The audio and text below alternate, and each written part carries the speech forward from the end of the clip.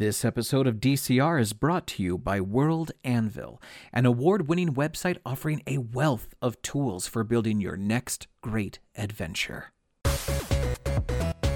This is Daniel. And this is Krebs.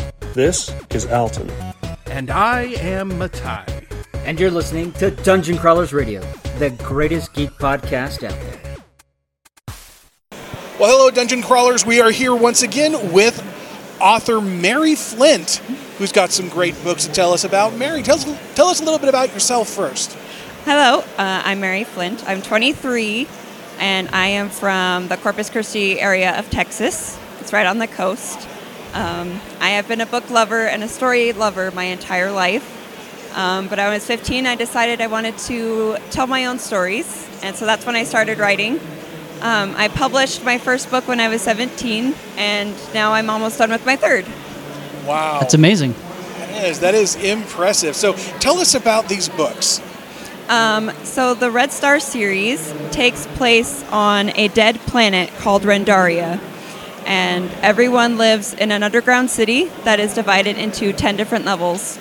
And whichever level you're born on determines what kind of job you get to have, your opportunities, and your status. The story follows two main characters. There's 17-year-old Edric Solon, who is born on level 5, so he's an artist. But his father was an important military officer, and after he dies, Edric and his older brother Jai join the military themselves to try and salvage their family's standing. Then there's 15-year-old Andresha Canway. We don't know what level she's from yet, but she's in a resistance trying to overthrow the government.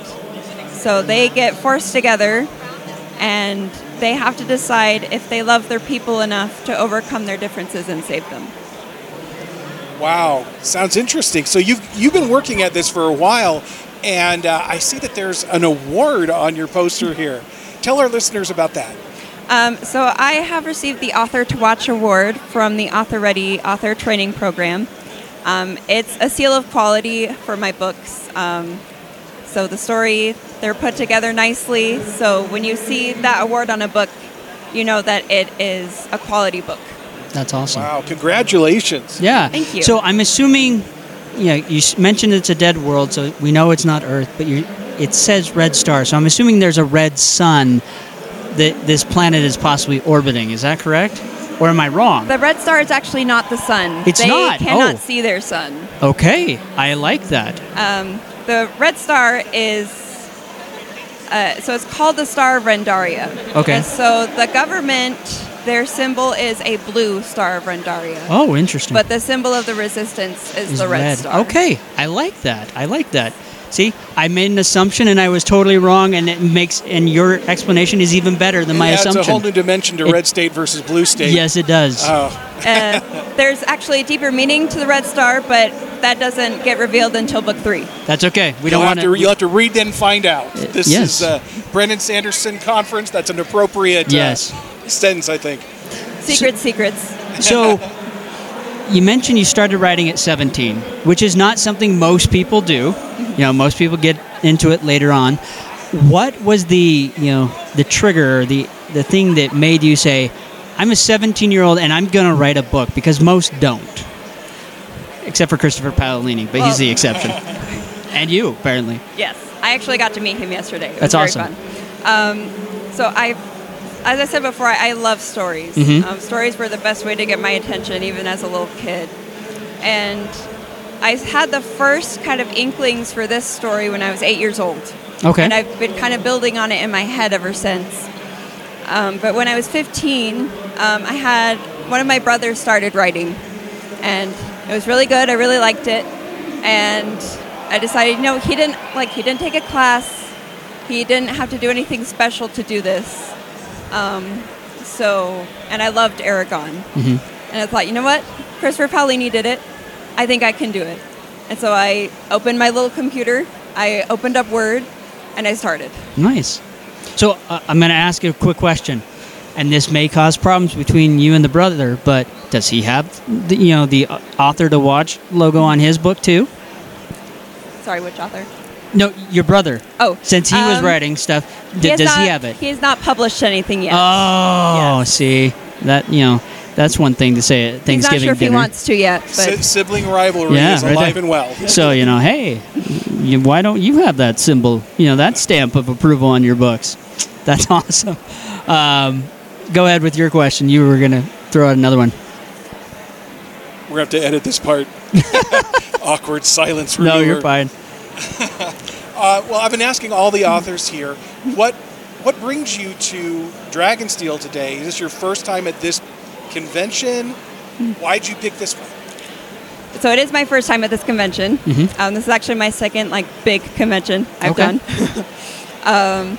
And I love Brandon Sanderson's works. Here. Yes, I'm a little bit new to Brandon Sanderson, but That's okay. My siblings got me on the train. But I figured because Brandon writes the same genres I do, and A, it would just be really cool to come to DragonSteel, and 2, I figured there'd probably be a lot of sci-fi and fantasy readers here. So Very good as a choice. new and young author, what does it mean to you to be here at this convention sponsored by an author like Brandon Sanderson? Like I told you before, I met Christopher Paolini yesterday, and I know he's here. And my pipe dream as a kid was to be able to not only meet Christopher Paolini, but to 15-year-old me would be freaking out to know that I am at the same event with my own books that Christopher Paolini and Brandon Sanderson are at. And you met him. That's awesome. Okay, folks. That's amazing. So, check out this book. It has a great premise, great story, and help support Mary in writing more, continuing this series, but also writing other series. It's always great to, help out an author by buying their books and putting up great reviews. So, continue to help her out, and we'll catch you soon. If you've been listening to the show for a while, you've heard Daniel talk about World Anvil. I tried it myself, and holy moly, kids! World Anvil is designed to help you lay out the master plan for your campaign or the entire plot for your novel. The suite of features is immense, but the excellent tutorials and resources help me get rolling in no time. If you have a campaign or story idea that is begging to be unleashed, give World Anvil a try, and you can use the code DCR40 to get a whopping 40% off today. Go right now to worldanvil.com and try out an award-winning world-building suite of tools that are totally epic and don't suck. Okay, everyone, welcome to another episode where we have some amazing authors that we're interviewing here at DragonSteel. We have authors Blake and Raven Penn. That is not a pen name. You stole my thunder. I know I did. But no, so no joke. We came up, we asked for an interview, and they just got bombarded with people that want this book. So pay attention. You need to buy this book. Yeah. Let's start off with an introduction of you Yes. guys. How did you decide to get into writing these books? Yeah, so we actually, about a month after we got married, we were talking about how each of us as kids were, always wanting to write books. We had, pages and pages worth of old Google Docs that we had just had stories on. And we were like, what if we, really did it? And we did it together. So we brainstormed a magic system all night, and then it kind of just steamrolled until we were like, you know what? We want to do this. And what was really cool is we were both screenwriters, playwriters. That's what we studied at BYU, was writing. And so we were able to take that and take Brandon Sanderson's courses that he's Nice. put out online on YouTube and apply all of that to be able to make it actual written content. And then we got lucky and knew enough authors to send them our first drafts and find out how bad it was so that we could then rewrite everything. Isn't that so much fun? Yeah. When they so I don't know if you're supposed to have it this way, but if it was, great. If not, Exactly. start over. And it was cool because they were able to help us, not only were they able to tell us it was bad, but they were able to give us good enough feedback that we were able to make it really, really good in the end. Yeah, exactly. Because originally we tried to kind of write books separately that were in the same series, but then we realized everything that Raven wrote, was it was really fun to read, but it didn't really make sense. But then everything that Blake wrote it was like a little bit dense to get through, but it made a lot of sense, and the world building was on point. And so I was writing world building dictionaries. Nice. So together, we finally just scrapped it all and then just did them all completely together, and that's when the magic kind of like Chocolate happened. and peanut butter. Yes, exactly.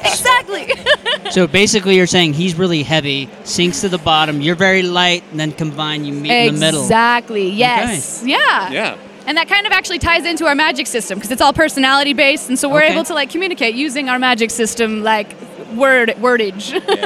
That's awesome. Yeah. So I'm seeing 2 books right now.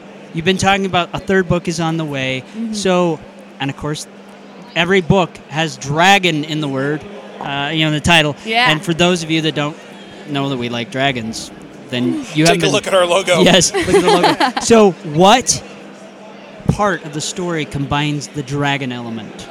Ooh, everything's a dragon in our world, kind of. Everything. So that's kind of the fun part. We've got Dracolope, we've got Dracoons, we've got Aldracas. Everything is dragon-based in our whole land, because it's as if the land just got infused with draconic energy. You know how in Avatar: The Last Airbender, all the animals are like combinations of different Yes. things? In ours, it's like that, but it's all dragons. And so, our main character, Asher of Steel Rim, he has a wyvern that he rides, a wood-weaving wyvern that he flies around on. It's a fascinating world. They all have, Magi have ether in their souls. It powers their magic. And what happens is dragons want to eat that. Okay. So they want to eat every Magi. So Magi aren't allowed to stay in towns because they draw the dragons to attack. Nice. So this ties in a lot of different ways throughout our book, following a dragon rider, following how when they bond with a dragon, they scratch off their heart scale and give it to the person, but that heart scale can kind of be used against them if someone else gets a hold of it. So Nice. all of those tie through. We've got a fun setup with our dragons as well. We have true dragons, which are what you'd think of with 4 legs and wings. Yeah. But then you have drakes, which are wingless, wyverns that have wings and legs, and then Evren, a new kind of dragon we've made up that have just 4 wings. So first off, I'm going to say thank you for actually having true dragons that have 4 legs and wings. I hate Hollywood dragons that make them wyverns. It's just I know. annoying. Don't default Somebody to who that. That's a understands the different thing. difference. Yes. Thank you. Yes, thank you so much. Yes, courtesy of Blake and his world building. Yes. So, okay, before you jump on and move forward, so you said dragon alpaca? Like an alpaca? An mixed with- aldraca, yeah, it's a dragon alpaca. So, what happens when they spit? I mean, literally. It's a little fiery. Small amount of It's a fire. little bit, just a little bit. Just a little spit of dragon fire All there. right. I would not want to be around that animal. You bottle We've that, got sell it as Aldraca hot herders. sauce. I mean, Ooh. have you seen the Hot sauce. challenges? Oh. Speaking of hot sauce, we have Dracula in our world, which is Tequila with a little spot of dragon's blood in there. Okay. Oh, my word. Yes. Well, you know what they say. Tequila won't change your life, but it's worth a shot.